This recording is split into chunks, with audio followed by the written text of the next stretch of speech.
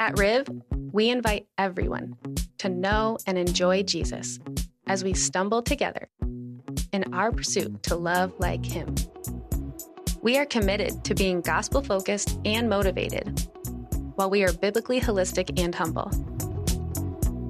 As a church family, we want to be in and in the community, while being a place that is multi- and next-generational. As we reflect Jesus in our words and actions, we are united in and honoring diversity. And in all of this, we will prioritize relational and missional discipleship. As we look to the next generation, we have a loving, selfless, always present, and ever-caring example in Jesus. Let's be that in our community. Well, good morning, everyone. Good morning, everyone.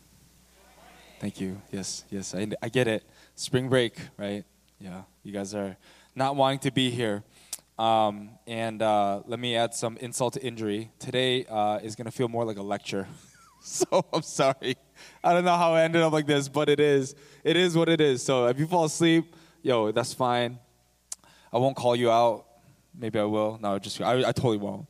This is not that type of environment. Anyways, glad that you guys are here. If it's your first time here at the MSU venue, glad you're here with us. We're obviously a church that meets on campus. We are one of the 4 locations of Riverview Church. And we're in a new series. We started this actually the week before spring break. We're in, I believe, week 3 then of our series called Let's Be That. Essentially what we did, we took a brand new look at just our church and recasted vision and our priorities. Where do we want to end up at over the next however many years? And we defined a bunch of core values. So what you just heard in that video were our core values. What you see on your card, the little card there that you have, that is our new mission statement. And that's kind of what we're headed towards as a church. And today, we are looking at what it means to be biblically holistic and humble. To be biblically holistic and humble. And this is kind of the idea underneath that. The Bible, we believe as a church that the Bible is inspired by God and is the highest authority over all other forms of revelation. We approach it with humility toward God, the human authors, and other Christians with whom we may disagree. Some people like KJV, some people like NIV. To each their own, right? We patiently, gently, and humbly present the message of the Bible to a culture that may find its message irrelevant or offensive. As a living and breathing Word of God, we apply the whole Bible to our whole selves and seek to live biblically faithful lives. That is what we believe in. That is what we stand for as a church when we say that we are biblically holistic and humble. At least that's what we want to pursue when we are saying that we want to be biblically holistic and humble. We'll get into this a little bit, but I want to read for us John 1:1.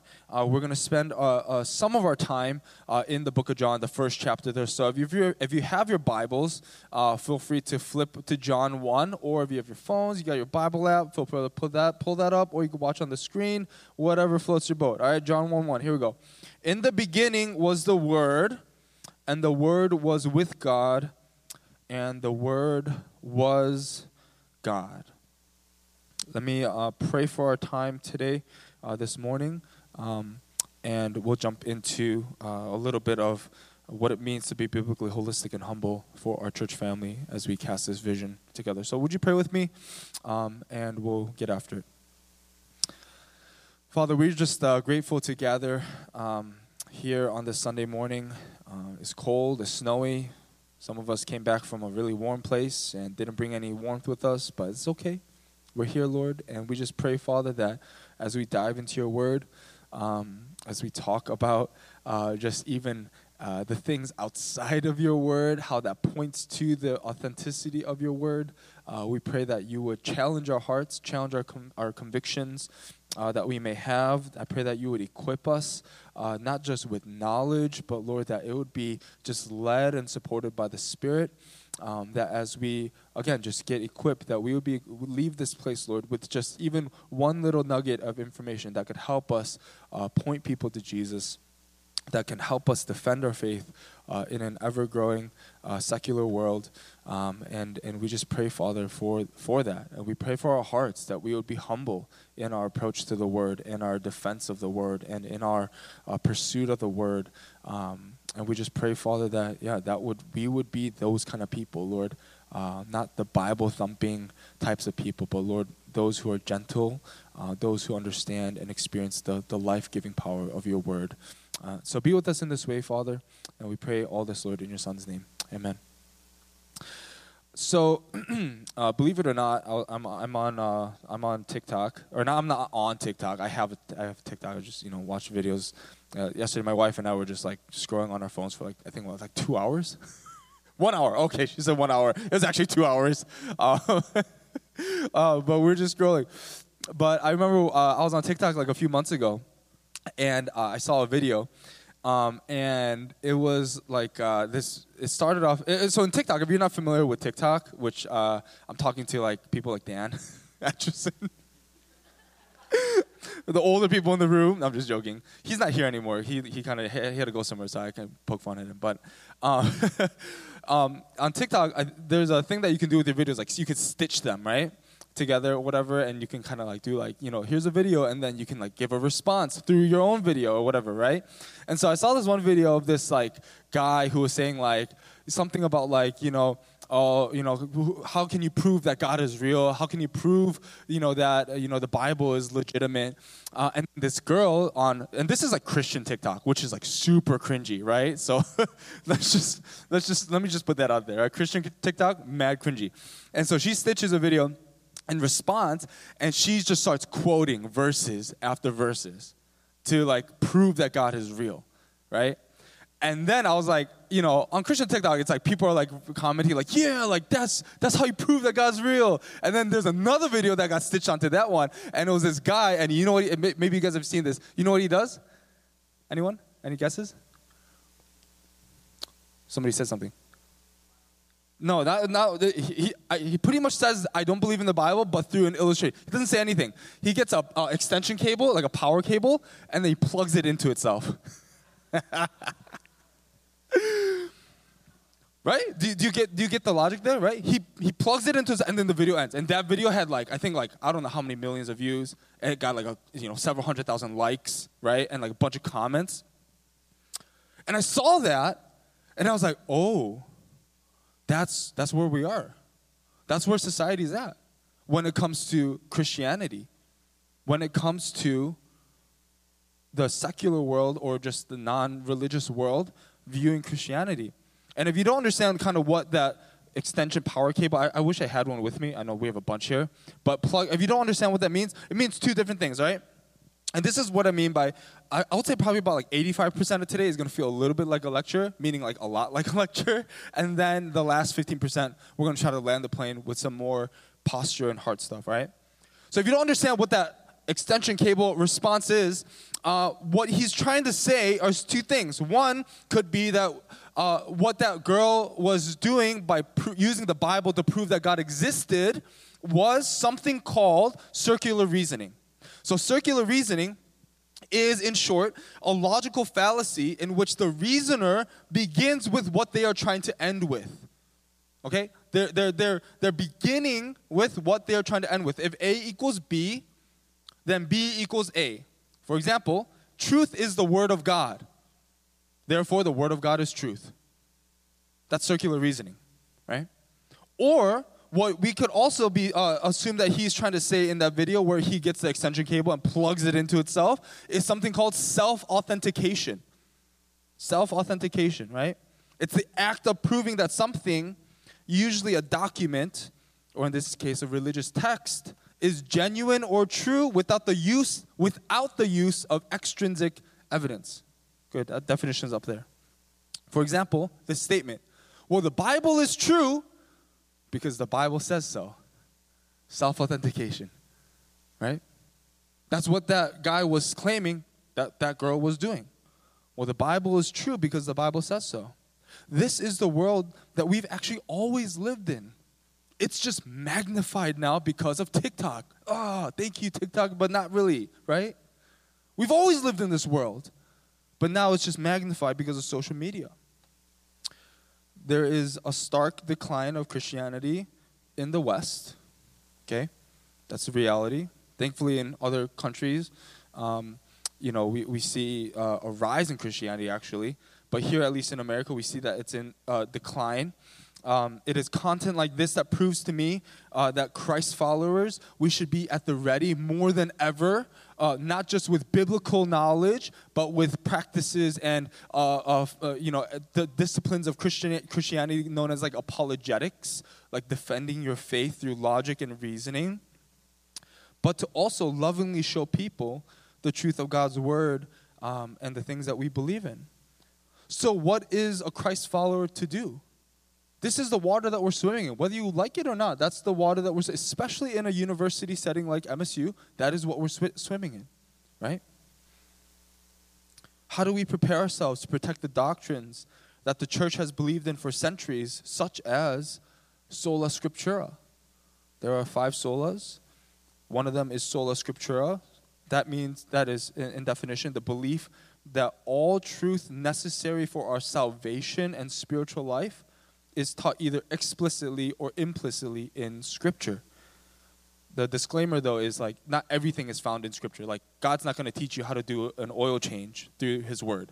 Like that's not what sola scriptura is, right? But sola scriptura does mean everything that pertains to your spiritual life and salvation is explicitly or implicitly written in the Bible. How do we defend doctrines like that in this world that is pushing very strongly with skepticism, cynicism, and even at times antagonism by leading atheistic thinkers?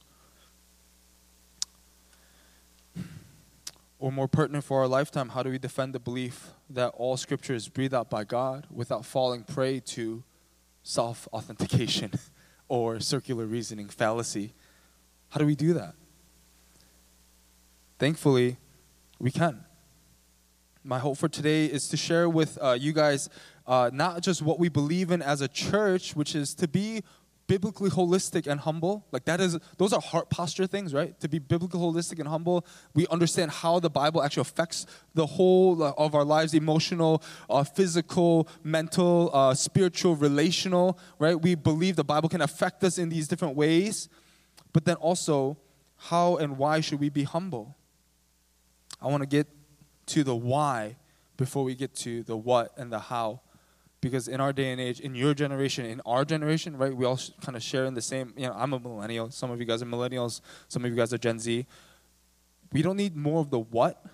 We need the why to stand our ground, right? Why do we believe in the Bible? And my time, hopefully, today with you guys, with our church family, is to share why we believe the Bible is real. Is the Bible valid and accurate? Is it? If someone were to ask you that question and ask you, why is the Bible valid and accurate, how would you respond? And then if they followed up with the question, well, why is it that way? Or how is it valid and accurate? How would you respond? I wanted to start a time off with reading John 1:1 because I think it showcases kind of a crazy scenario, right? Let me read John 1:1 for us one more time. It's not going to be on the screen. In the beginning was the Word, and the Word was with God, and the Word was God. I wanted to start a time off with that because think about it. You have potentially in the palm of your hands. For some of you guys, this might sound hyperbolic, but it's not, I think. What you have in your hand is literally a testament to the beginning of time, life, origin. In the beginning, before anything existed in the world, in the beginning was what? The Word. You have that knowledge in the grasp of your hand. But how do you prove that that's legitimate? My wife and I, we were getting coffee earlier this week with a friend, and we were just talking about like a Bible and like how like, do we know Bible verses? And I was telling my wife, what's Genesis 1:1? And then, you know what she says? She says, in the beginning was the Word. And I was like, wait. In the beginning was the Word? And obviously that's John 1:1. Genesis 1:1 is, in the beginning God created the heavens and the earth. And so she got it kind of right. Because actually scholars would put Genesis 1:1 and John 1:1 together. They would see the parallel between the two. In the beginning, God created the heavens and the earth. In the beginning was the Word, right? And the Word was God. And the Word was with God, and the Word was God. There's stark parallels between the two. Many scholars have taken the time to put these two passages together. And I bring this up because if the Bible is true, if the Bible is accurate, if it is truly infallible and inerrant, meaning without error, right? Then again, what we have in the palm of our hands is knowledge of how everything in this world was created. We have knowledge of why we were made in the first place. We have knowledge of what our purpose on this world is. And we have this knowledge in the midst of a society and world that says all that stuff is phony because you can't prove that it's true. So before we get to the biblically holistic and humble, we need to get to how do we even defend the thing that makes us holistic and humble. You know, I'm not saying that you have to take a seminary course to prove any of this. There are plenty of resources out there to get some of these skills and knowledge. You know, there's plenty of websites out there. You know, Got Questions is a really good place to start. There's that. You don't have to take a seminary course and that teaches you something like textual criticism. So I'm going to show you part of my assignment here that I had to do for. So that's part of my assignment. I don't know if you can see that. That's what in my Hebrew class we had to do something called textual criticism, and essentially what you have to do is you read the Hebrew, right, and then you have to figure out like all these different things, like what is the actual meaning of the words that are highlighted there. And you have to look through all of these different documents and all of these different sources, all of these like different ancient manuscripts that they found. I'm not saying you have to do any of that stuff, right? To understand how to defend it and put all these things together. But there are plenty of resources out there for us to learn to defend the validity of the scriptures. I'm going to go over 3 different things for us, and then we're going to land the plane with some of the scriptures itself. There is a lot of extrinsic support for the Bible. The first one is that the Bible is a book filled with real historical events, people, and stories. I don't know if you've ever thought of the Bible in that way, but it is full of real people, real historical events, real stories. For example, King David. Did you know? You guys know King David? Yes? King David? You guys heard of him? Kind of a weird guy, killed somebody, you know, to be with his wife, and not good, right? King David, his historicity and validity has been actually in question by historians for a long time. If you grew up in the church, you're like, there's no way. I thought he was a real person this whole time. He was not historically a valid person for a long time, up until they found a thing called the Tel Dan Stele in 1993. It was a broken slab with inscription on it that pointed to the Judaic Empire and actually proved that King David was legitimate. King David's a legit guy. Pool of Siloam, for example, in the New Testament, you've heard of the story. Jesus, he spits on mud. Thank you, Jim. Rubs it on a guy's eyes, right? And what happens? He gets vision. Historians were saying this place is non-existent. This is just a story, made-up myth about how Jesus does miracles. People in Jerusalem,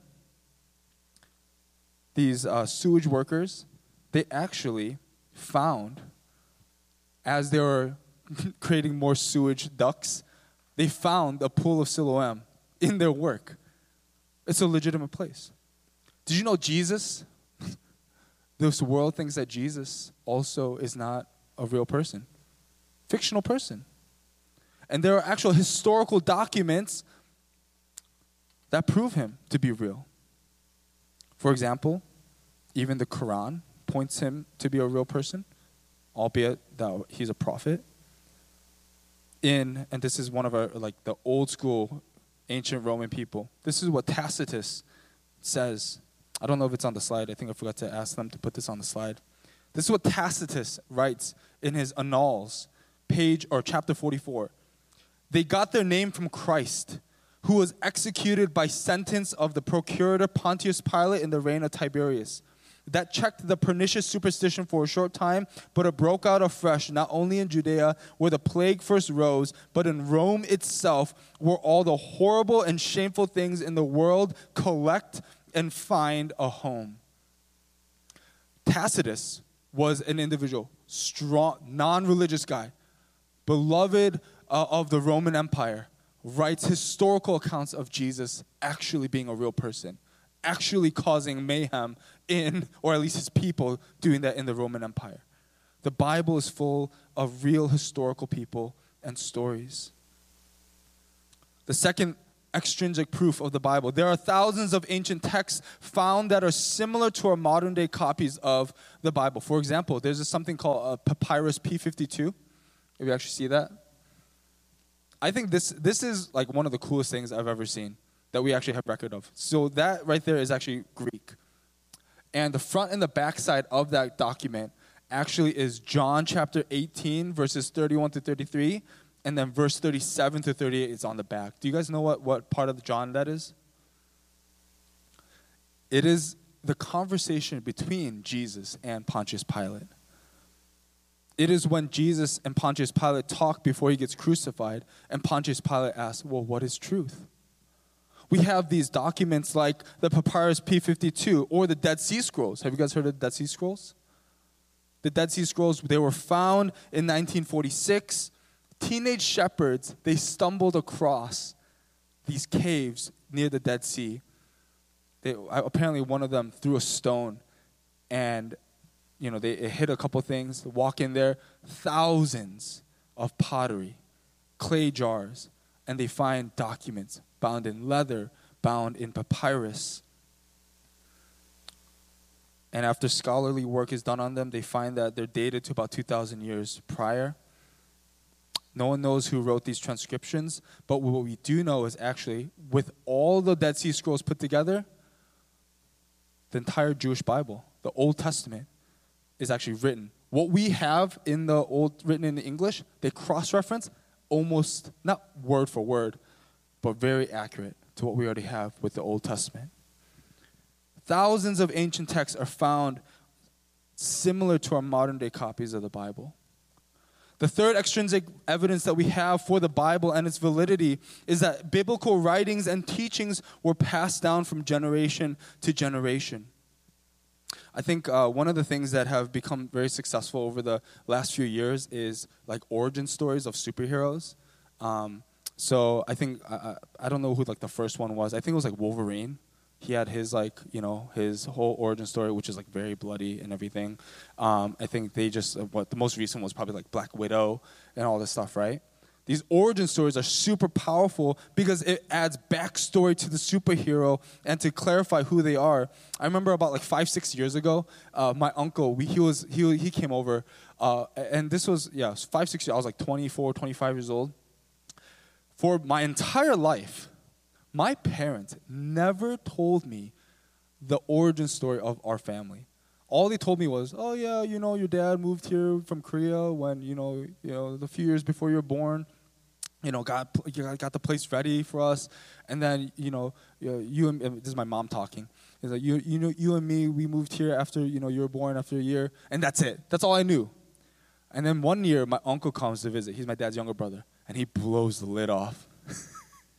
Family secrets, things I can't share from the pulpit because they're kind of dark, and I'm like, what the heck?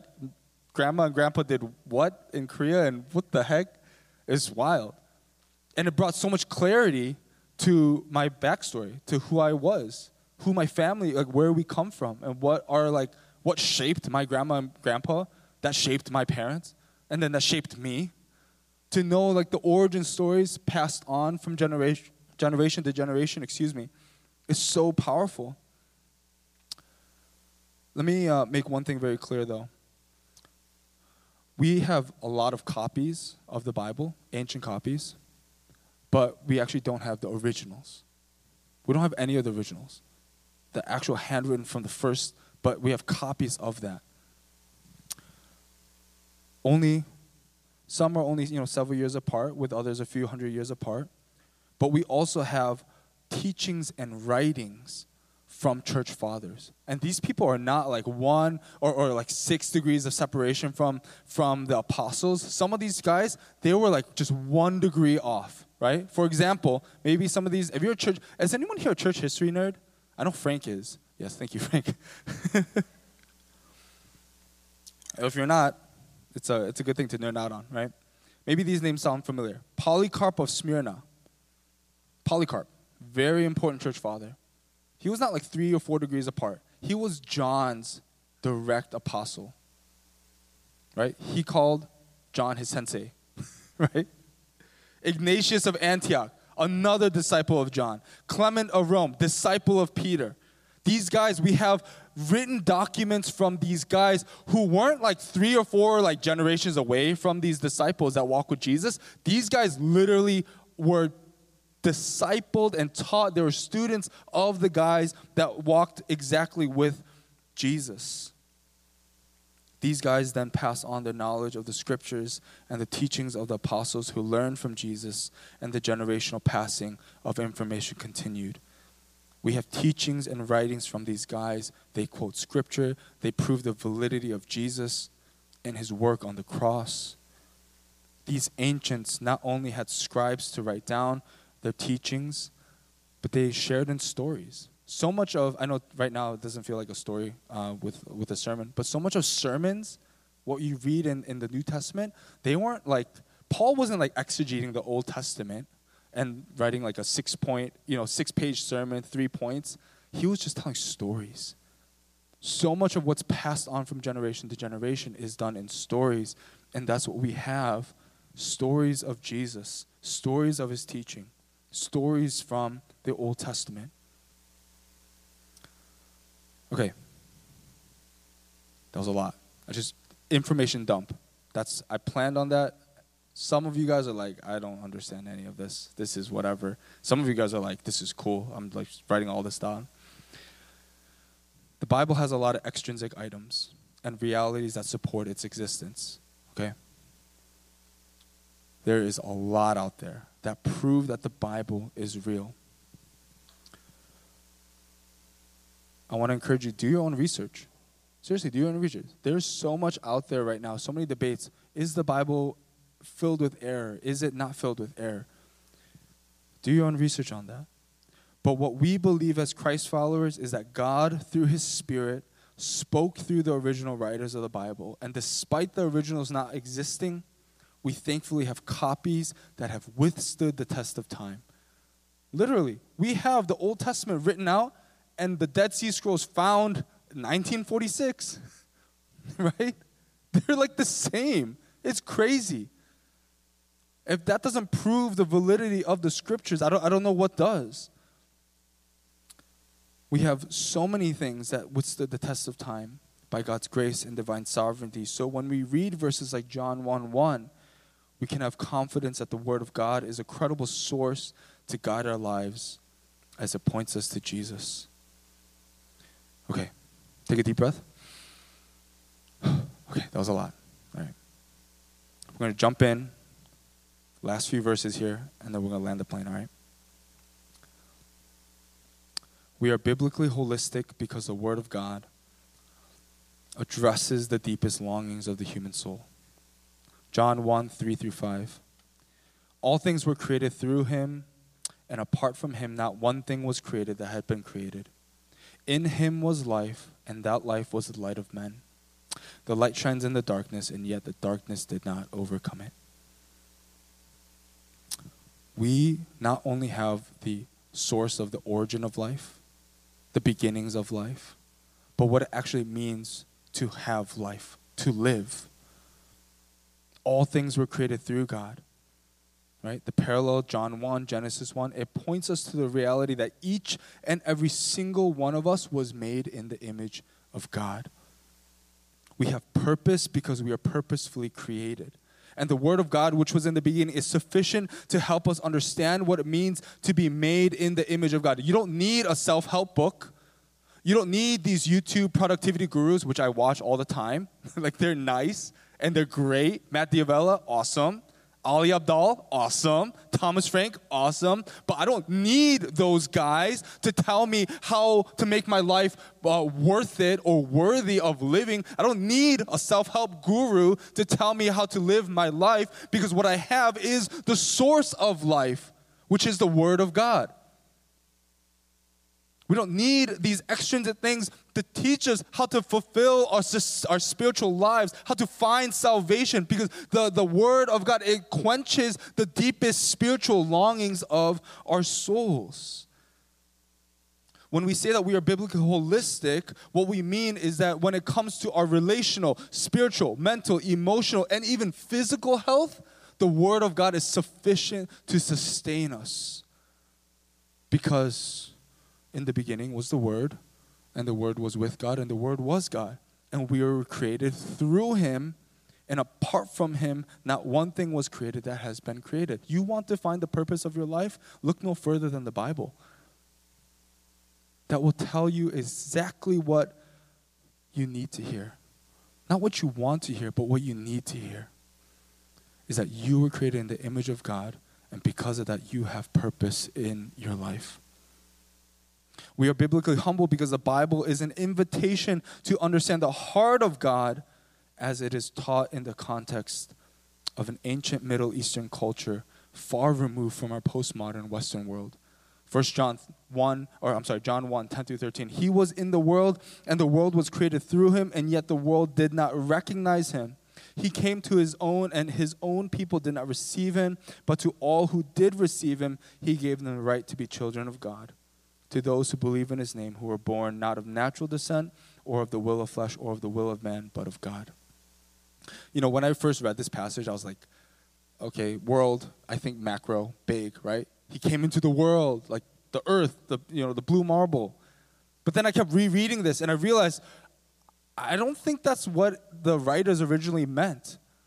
When Jesus was born into this world, He was born into a specific time. He was born between 4 and 6 BC in a small town of Bethlehem, which is in Israel, during the reign of King Herod. Jesus was a Jewish man, Jewish Middle Eastern man. If you actually see, I should have put up a picture. If you actually see a picture of Jesus, it's not like the long brown hair. Apparently Jesus was ugly. Like short, stocky, short hair, a little bit of scruff. Not a good-looking guy, right? Sorry if I just described you. Anyways, He was born in a specific time. And everything around Him and what we read from the Old and New Testament, it throws us into a Middle Eastern context, right? I saw on TikTok the other day, again, right? One of my favorite preachers, his name's Eric Mason, Pastor Eric Mason. He's out in, I believe, in Philly, Jersey or Philly. Anyways, he was talking about a new word he discovered. It's called narcigesis. Okay? Yeah, you laugh, but it's real.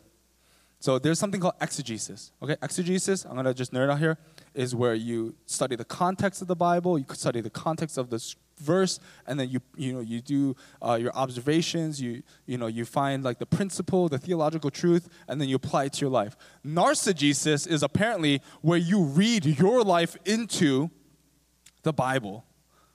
It's where you read your current personalities, your current emotions, your current life circumstances into the Bible, and you make it say what you want it to say. That is what we call narcigesis. Now, there's many issues with that, but the one issue that is very stark and very forward is that you weren't there. Right? You weren't there when Jesus was born. You weren't there when Cain and Abel happened. You weren't there during Noah's flood. You weren't there when King David, or as a shepherd boy, killed Goliath. You weren't there. That's the issue. So much of our world, so much of the way we interact with the Bible is that we think that we read the Bible. We put ourselves into the stories and the characters of these people. But the Bible is filled with real people, real places, real historical events. You weren't there. So we are called to remove our postmodern, Western lens and do the hard work at times to understand and interpret the Bible according to the context in which it was written in. Because we weren't there. This is not like in a negative way, but America, perhaps one of the farthest, America 2022 right now, perhaps the farthest context from ancient biblical Middle Eastern culture, right? I think we can say that. So we have to realize that we have these lenses that we read the Bible, and the first step to removing that is humility. Is to say that we weren't there and allow the Bible to read us rather than us read the Bible. The first 15 verses in John 1 ends with this. And then the Word became flesh and dwelt among us. We observed his glory. The glory is the one and only Son from the Father, full of grace and truth. The Word became flesh and dwelt among us. The Word is Jesus in this case. That's what John writes. But he did not come in power. He did not come to forcefully take the world. John says that he came full of grace and truth. And as his followers, as the people who follow the word of God, that's where we get our directives from. We are also called to have grace and truth as well. If your life is opposite to that, if you read the Bible and your life is not full of grace and truth, but filled with trying to force people to understand this, try to push against a very growing secular culture with power and might, doesn't represent the Word that became flesh and dwelt among us. We hold the weight and truth of the Scriptures in the fullness of the grace and truth that Jesus embodied. That is what it means for us to be humble. So when we talk about these extrinsic things that prove that the Bible is real, we don't just carry that as a weight and shove it down people's throats, but we approach those conversations with grace and truth, with the reality that, yes, the Bible is real. That is true. And here are the reasons why. But our approach, our heart's posture is to be gracious with a world that denies that.